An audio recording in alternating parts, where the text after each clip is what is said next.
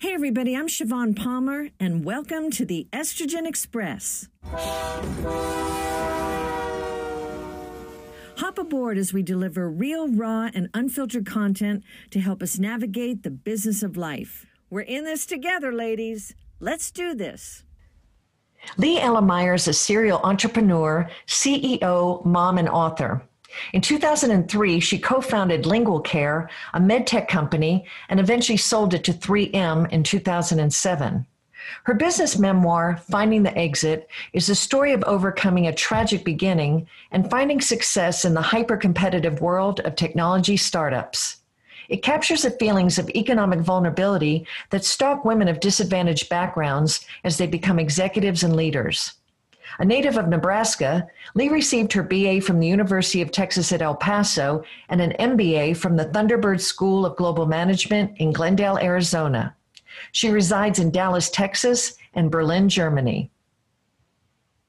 Lee, welcome to the show. Wonderful to be here. Thank you, Siobhan. Well, I just wanted to tell you, I'm going to be unapologetically effusive about your book to the lead-in, Finding the Exit. I've got a bit of ADD, although my husband would say a lot more than a bit. And I literally read your book in 2 nights, and it was just so compelling on so many levels. It's an outstanding business book, but really your personal story and all the things you've overcome in your life was just so impactful to me. So I really want to get into this. So why don't we start really at the beginning?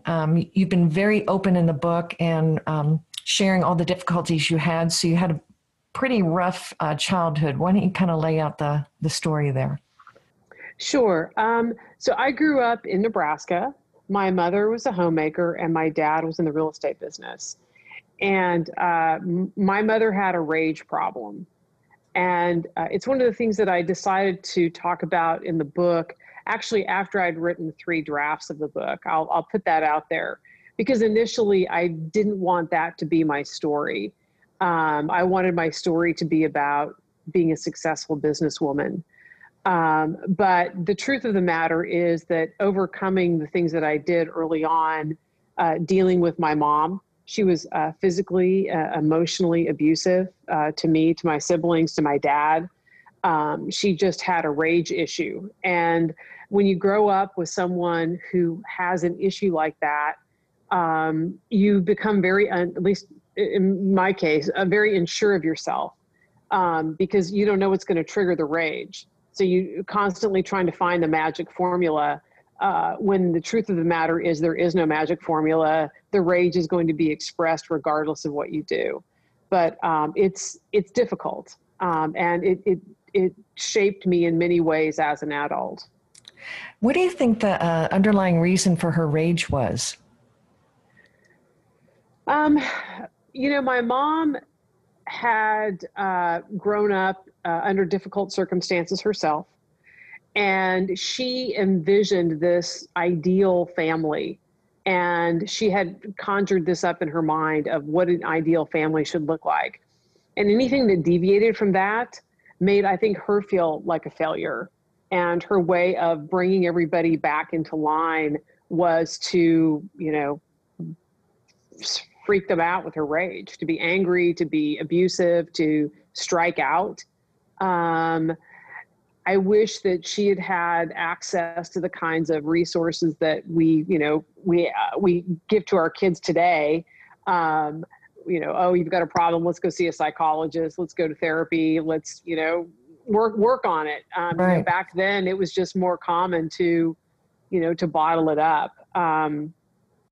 And I want to imagine being from Nebraska, your people just suck it up. And, was that the reality with your family and other families? Yeah. I mean, there was a lot of shame there, right? So you don't talk about it. You don't want to admit what's really going on in your home. I think that's pretty common in families that suffer these problems. Right. You work extra hard to appear normal and, try to avoid situations where somebody from the outside might become privy to your reality. Well, you mentioned that you have siblings. Where are you in the birth order? How many siblings do you have? I'm number 2. Number two, middle kid. And you also said that your mother was abusive to your father as well. That how did he deal with that? Or how did your dad try to deflect the rage or protect you kids? I think his feeling was, well, as long as nobody ends up in the hospital, how bad can it be? This was back in the 70s where, corporal punishment of your kids really wasn't considered a big deal. My mom certainly went far beyond that. But, and then there was also, my mother wanted us to not be honest with my dad about what was going on, because he was not in the home as much. He was out working. And there was an underlying threat of, hey, if you tell the truth, it's just going to get worse. Wow. And he's going to leave and, you'll be left here at my mercy. So, be mindful. Yeah. I can't, imagine how painful that was as a young girl. So in your book, you talk about how you actually dropped out of high school. What were the circumstances around that? So I ended up running away from home. My parents did get a divorce. So they got a divorce in 1974. Mother got custody of the kids, which was pretty common back then. And she moved us to a town that was about 200 miles away from where my dad was. And her behavior just got progressively worse. And I, at one point, just decided to get a job. I was 12 years old, so that I could earn money to buy a bus ticket to run away from home, wow. Which I did. And I ended up to be with my dad. I had to run away from home twice. The first time he sent me back. The second time I said, hey, if you don't take me, I will go somewhere else far, far from here. And he did take me in. And I had a couple of good years there. He died in 1982 when I was 16. And my mother at the time said, well, I don't know what you're going to do. You already made your choice about not living with me. So I was on my own. So you were rejected again at age 16. Yes. I was on my own. My sister had graduated from high school. She was 18. I just went to live with her and tried going to college. I dropped out of high school. I took the GED, and I had enough credits to get into the University of Nebraska on the special program, which I was just a mess. I was drinking a lot. I was angry and hurt and rejected, and I was just not in a good place for academic success. So I ended up leaving the University of Nebraska later and coming back to my hometown and getting a job as a short order cook, oh, wow. Which was, and I was living in this building that was across the street from the house where I had been born. And it was an apartment building mostly occupied by retired school teachers. And it was a studio apartment with a shared bathroom. So I shared my bathroom with 3 other women on the floor.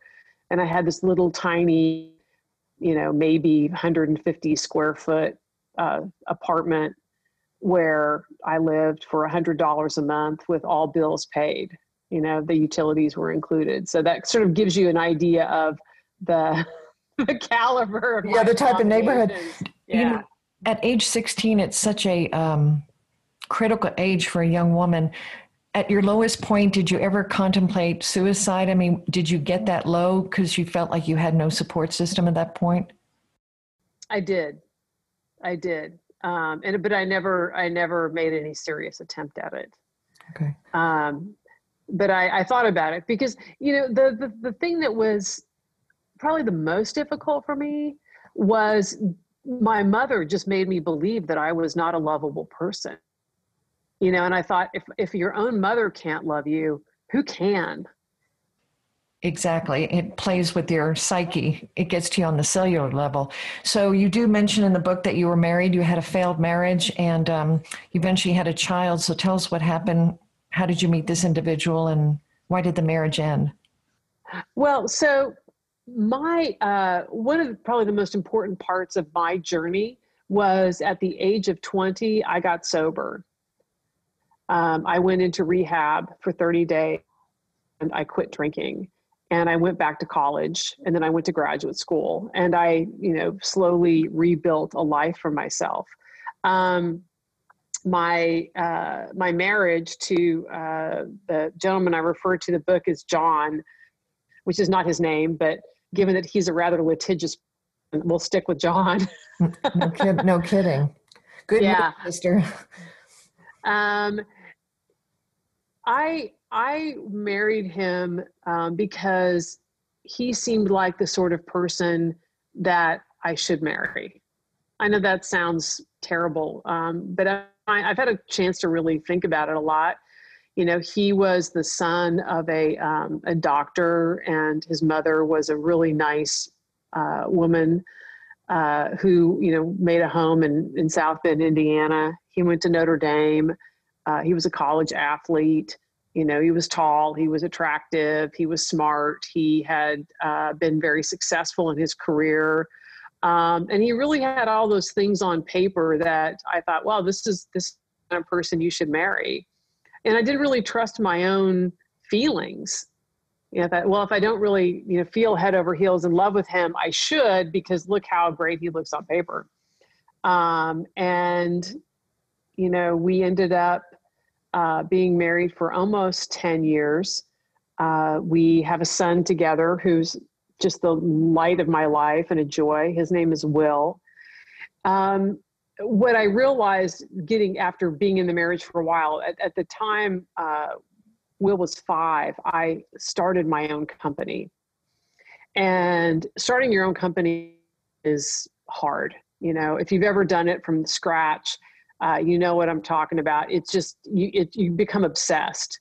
It's like having this thing that will never leave you. I mean, even today, I'm now on my 3rd company that I've started, and it's the same. I wake up in the middle of the night thinking about inventory levels, and what about this? And did I call that person back? And what if we tried this other marketing strategy? So it becomes very consuming.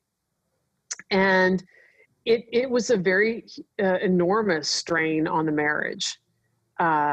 We were already, I think the basis of our marriage was kind of rocky anyway.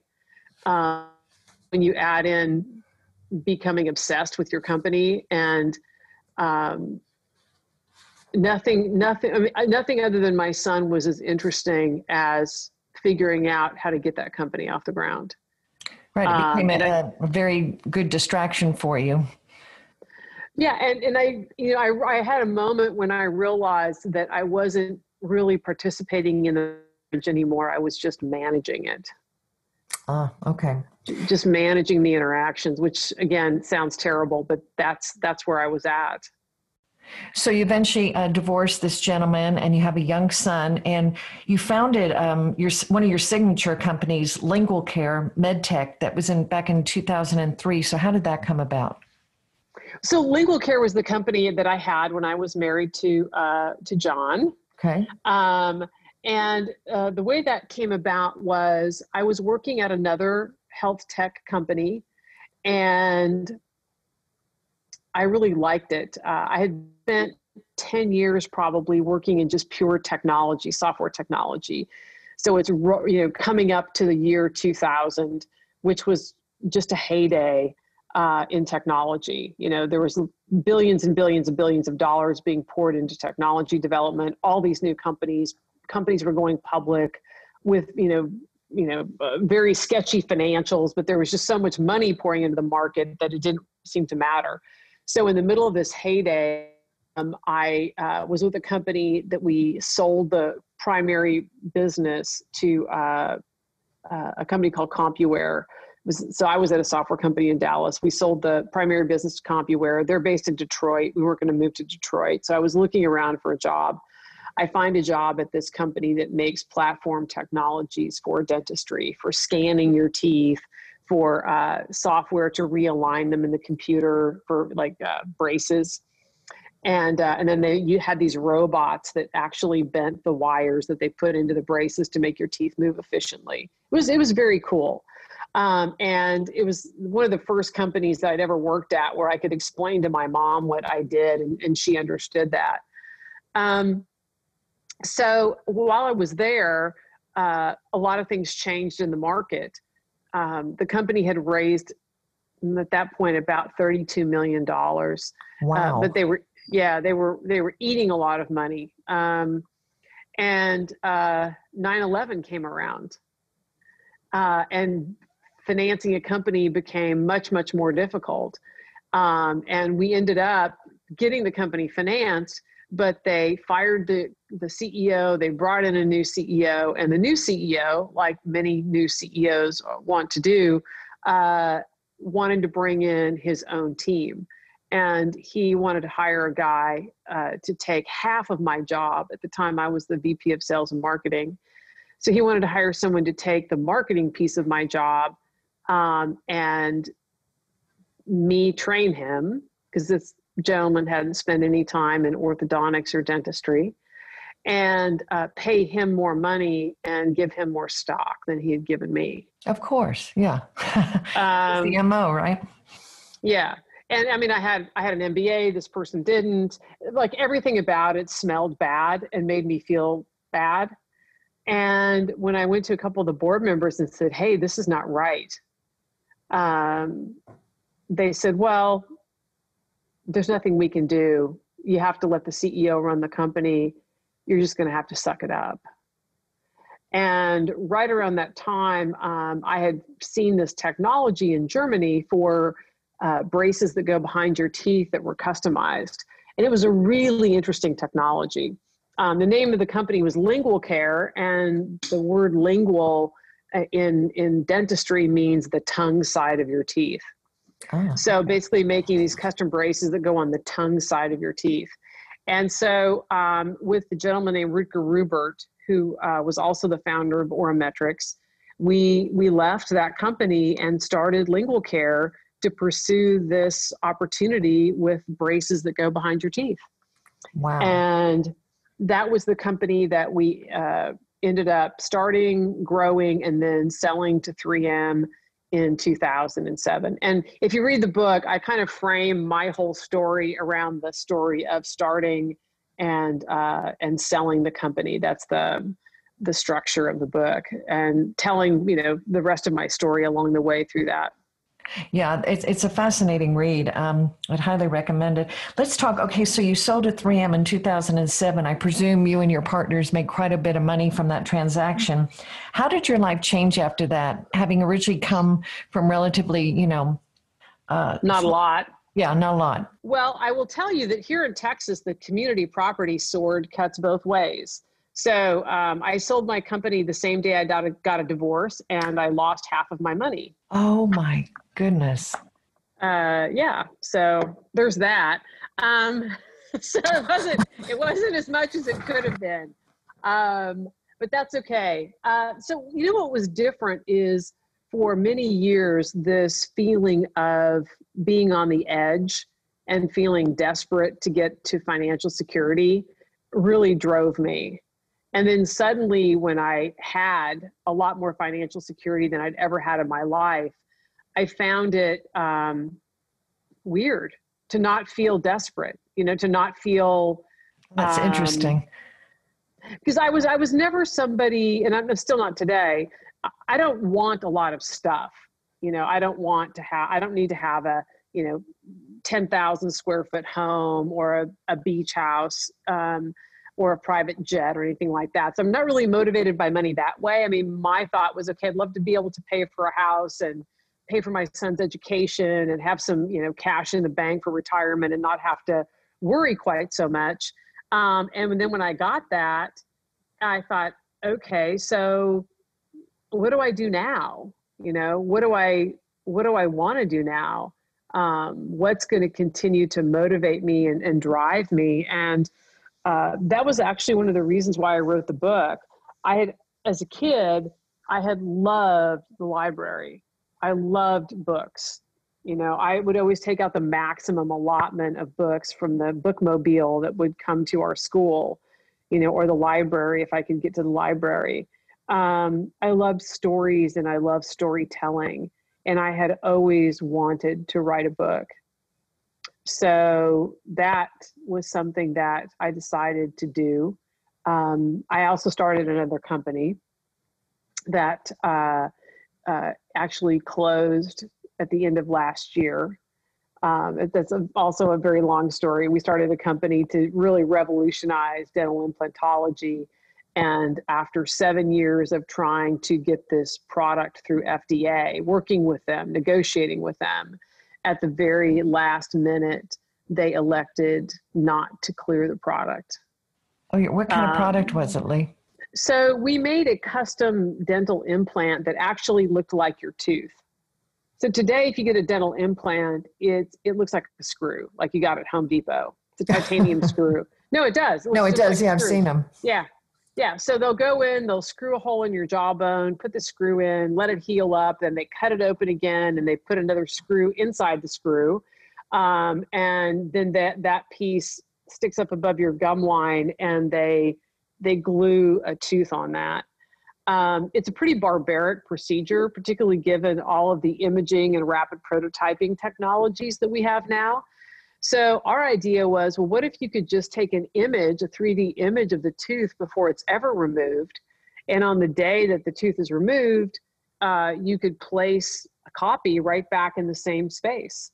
So the doctor pulls your tooth, they clean it out, and then they just put this new tooth back in the same space. So there's no drilling, there's no multiple surgeries.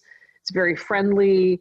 So we started doing it in Germany. That's where we tested out the concept and did our clinical studies. And then we did some here in the US at Texas A&M College of Dentistry, which used to be Baylor here in Dallas. And after, as I said, providing the FDA with a lot of clinical data and doing really everything they asked us to do, at the very end of the process, they just didn't feel comfortable clearing it. Once again, that shows your tenacity. I mean, a true entrepreneur like yourself, it's a long game. And when you were going through this whole process before you sold LinguaCare to 3M, and I know you noted in the book about the many challenges you went through that would just break a lot of people. And do you think because you had such a challenging childhood and endured so much as a young girl, that somehow that put some strength inside of you to be able to push through a lot of these challenges as an adult that most people would not be able to deal with? I would say that's true, Siobhan. When you have lost everything, like I did when my dad died, when you just, you know what it is to lose everything, to be at the bottom, so to speak. When you get into situations that seem scary to others, but if you've already been there and hey, I got out of that, it's a lot less frightening than it is if you've never faced it before, right? Because you just don't know what it looks like. I obviously didn't want the company to go under. And we fought really hard. Every company I've been with in an entrepreneurial company has had what I would call a near-death experience, where things had just gone really, really bad, and you just think we're not going to be able to make it. And we've always pulled it out, always got it back on track. And this was the first time that didn't happen. And I will tell you the other interesting part of that story is, as the year with FDA is coming to a close and we're working our way through all of these different issues, my mother was getting sick. In January, she fell and broke her arm. And I got into this struggle with her over the last, part of her life, to leave the apartment she'd been living in, which was this bottom floor of this big old Craftsman house in Lincoln, and try to get her into assisted living because she just wasn't getting around well. So to make a long story short, as we're coming into the end of 2019, I finally did get my mother into assisted living, which was a huge push. She'd only been in the facility for, 20 days, and she went to do some volunteer work and she fell. So the day of FDA's rejection was October 18th. My mom fell on the 20th. And then there was this rapid succession of things happening. So the company doesn't get FDA approval. My mother falls. I come back to the US because she's in the hospital. We lose our funding. Our investors wanted this FDA approval. They wanted to see it go into the US market. So we lose our funding. So now we're scrambling to get new funding. But there's a law in Germany that says if you're within 21 days of not being able to meet your financial obligations, you have to self-declare insolvency. It's the law. And if you don't, any money that's spent between the time that you had that 21 days and you didn't declare, the management of the company is personally financially responsible. Yikes. So we had to declare insolvency at the beginning of November, and the first week of November on a Monday, and my mother died on Friday.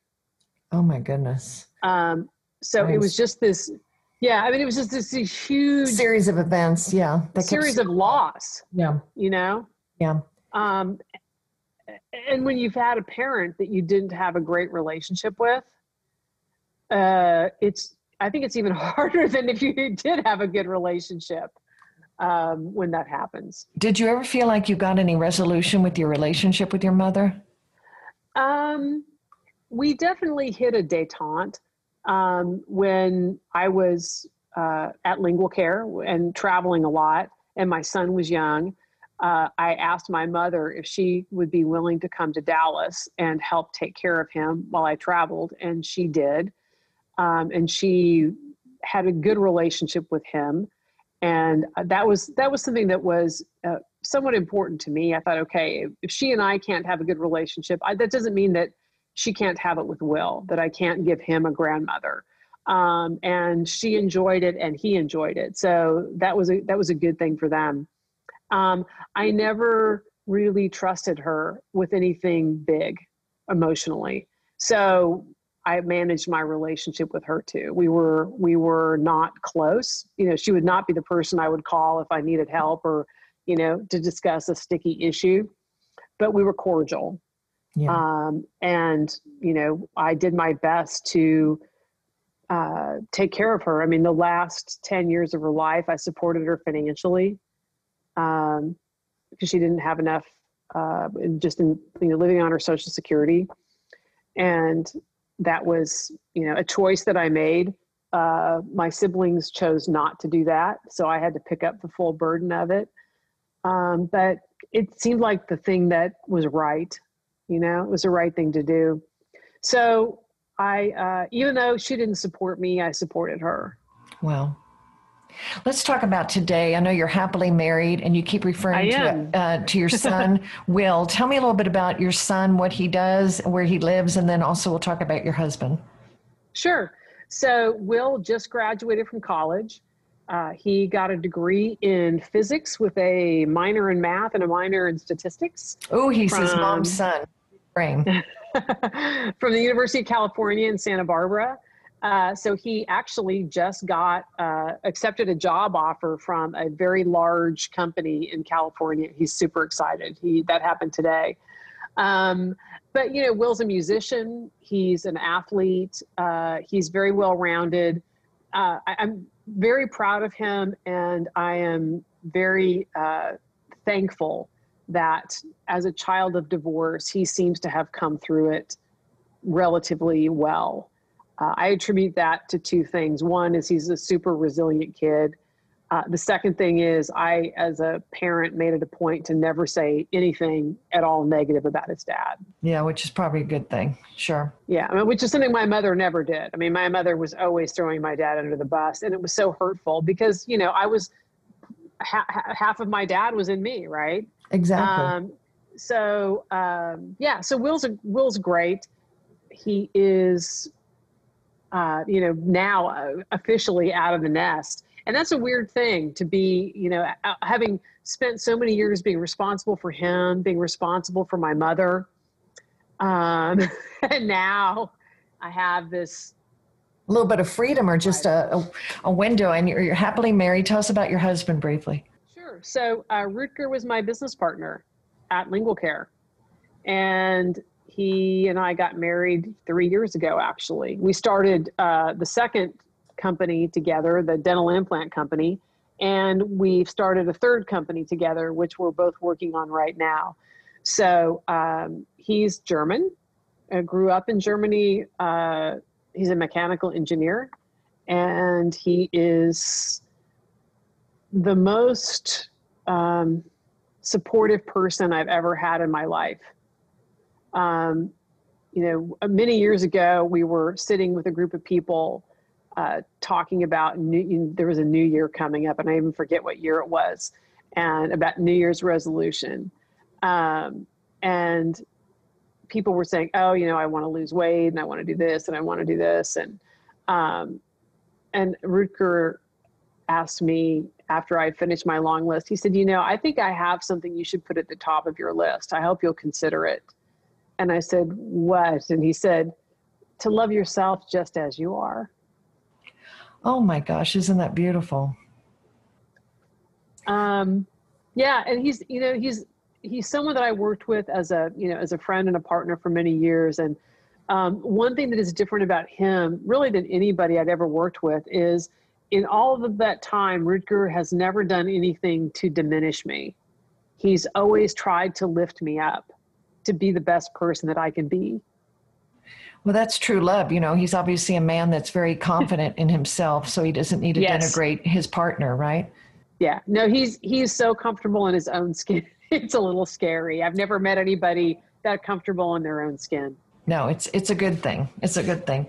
Well, this has been fantastic, Lee, and I would highly encourage people to go and get this book, Finding the Exit. It's almost like a metaphor, finding the exit from an abusive childhood, exiting out of that, and then finding the exit, building up a company, and then selling it and going on to the next project. I love the name. Thank you. Couple of questions before we wrap. Who would you say is your personal hero? It's an interesting question, because I've thought about that when other people have asked me the question, who do you really look up to? I admire people who not necessarily do big things, but who are honest. I mean, I love Oprah Winfrey. I wouldn't say she's my hero. I love Brene Brown. I love people who are just willing to talk about what is real. I have such admiration for people like Gloria Steinem, who opened doors for the women of my generation, in the women's movement. When I look out at some of those women who just stepped out there and did what wasn't popular, I'm a huge admirer of Hillary Clinton, just for that very same reason. She's very polarizing. Many people despise her.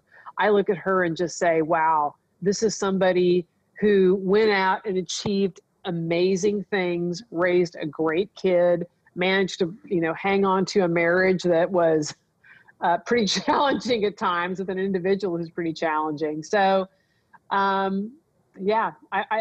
have nothing but admiration for the women who came before me, who opened the doors for the rest of us to follow. Love it. And just one more question to wrap today. Fill in the blank. If I could do it all over again, I would what? I would have started writing earlier, I think. I was afraid that I didn't have what it took to be a writer. I always wanted to be a writer. I always wanted to write a book. I always wanted to be a storyteller. To me, that was just the most magnificent thing, to be able to take somebody out of the place where they were into another place where they could feel and experience a different life. I wish I had done that earlier. I don't know that I could have. I needed to do a lot of those other things first to resolve my own situation, my own feelings of confidence or lack of. And yeah, I will also add that I started painting a few years ago. Yes, I was just about to ask you, because I've seen your paintings on Facebook. They are absolutely stunning. Are you apprenticing under somebody, or are you all just self-taught? I'm just self-taught. Oh my gosh. Just wanted to, actually, as the company I was with, the one that went bankrupt, it's called Natural Dental Implants, Replicate Dental Technologies. as that was becoming more and more stressful, I was actually seeing a therapist, and she suggested to me to paint. She said, just go to the art store, grab a canvas, get some paint, and paint what that feels like. Show me visually what that feels like. And so I started doing that. And then I realized that I really liked it. And I liked it mostly because I didn't have to do it well. I could just do it. It wasn't something like my business where I was going to be judged on the revenue or judged on right, exactly. How many people liked it. And as time went on, I had a lot of people who liked my art and wanted to have it, which I frequently will sell a painting in exchange for a donation to the North Texas Food Bank. Because, particularly during the pandemic, we're all at home. Having a little extra beauty doesn't hurt. And yeah, so I've really enjoyed that recently. I've enjoyed traveling. So Rutger and I live between Germany and the US. I go back and forth. And as part of that, once Will went off to school and I didn't have anybody really waiting for me at home, I had an opportunity to travel a ton, to go all over the world. And, spending weekends in Europe, it's really easy to jump on a plane and from Berlin and go to Norway and for 3 days, or I went to Greece and Rome and Vienna and, places that I'd always wanted to see. So, I feel very, very blessed to have the life that I have right now, to have come from where I came from and to be able to sit on a patio in Paris on a weekend and, enjoy the last bits of sunshine, going down over the river. I mean, that when I was a kid in Nebraska, that just seemed like completely out of reach. So I feel very, very blessed for that. Well, Lee Ellermeyer, I can't tell you how much I've enjoyed this conversation. What a remarkable story, a remarkable life. I would highly encourage people to go out and get your book, Finding the Exit. You will not be able to put it down. Lee, what is the best way for people to get information more about you and the book if they want to order it? So the book is on Amazon. It's also on Barnes and Noble. Okay. It's pretty, so you can get it either place.